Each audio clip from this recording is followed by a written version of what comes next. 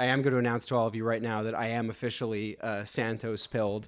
I decided to write about George Santos. And I mean, this guy's incredible to write about because in the course of drafting the piece over like 2 days or whatever, I had to keep going back and updating it because new things kept like coming out, like new pieces of news. This guy has lied about so much that, writing about him is very difficult because you actually have to do a lot of just very like heavy lifting to like get everything straight of like the nature of the lies, like all of the different ones. He belongs to that special class of like virtuoso fabulist where he'll make up a lie, but then the lie is like one of those Russian dolls. Like you open it up and then there's a lie within it and like another lie. Hey, you, step out of there. There's a filmmaker who's been on my mind a lot lately. I mean, he's never been far from my thoughts. He's just in the big stable of, weirdos and freaks who's constantly circulating in my brain. But I've been revisiting a lot of his work lately and just sort of vibing with it.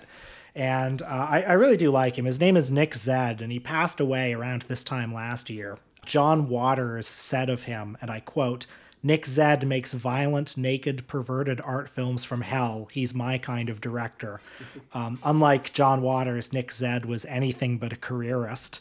He remained firmly underground for his whole life. And I don't know, I think it was when we were talking about Mondo Kane last week and we kept using the word transgression, that it triggered it in my head that there is a filmmaker who wrote a manifesto called the Cinema of Transgression Manifesto.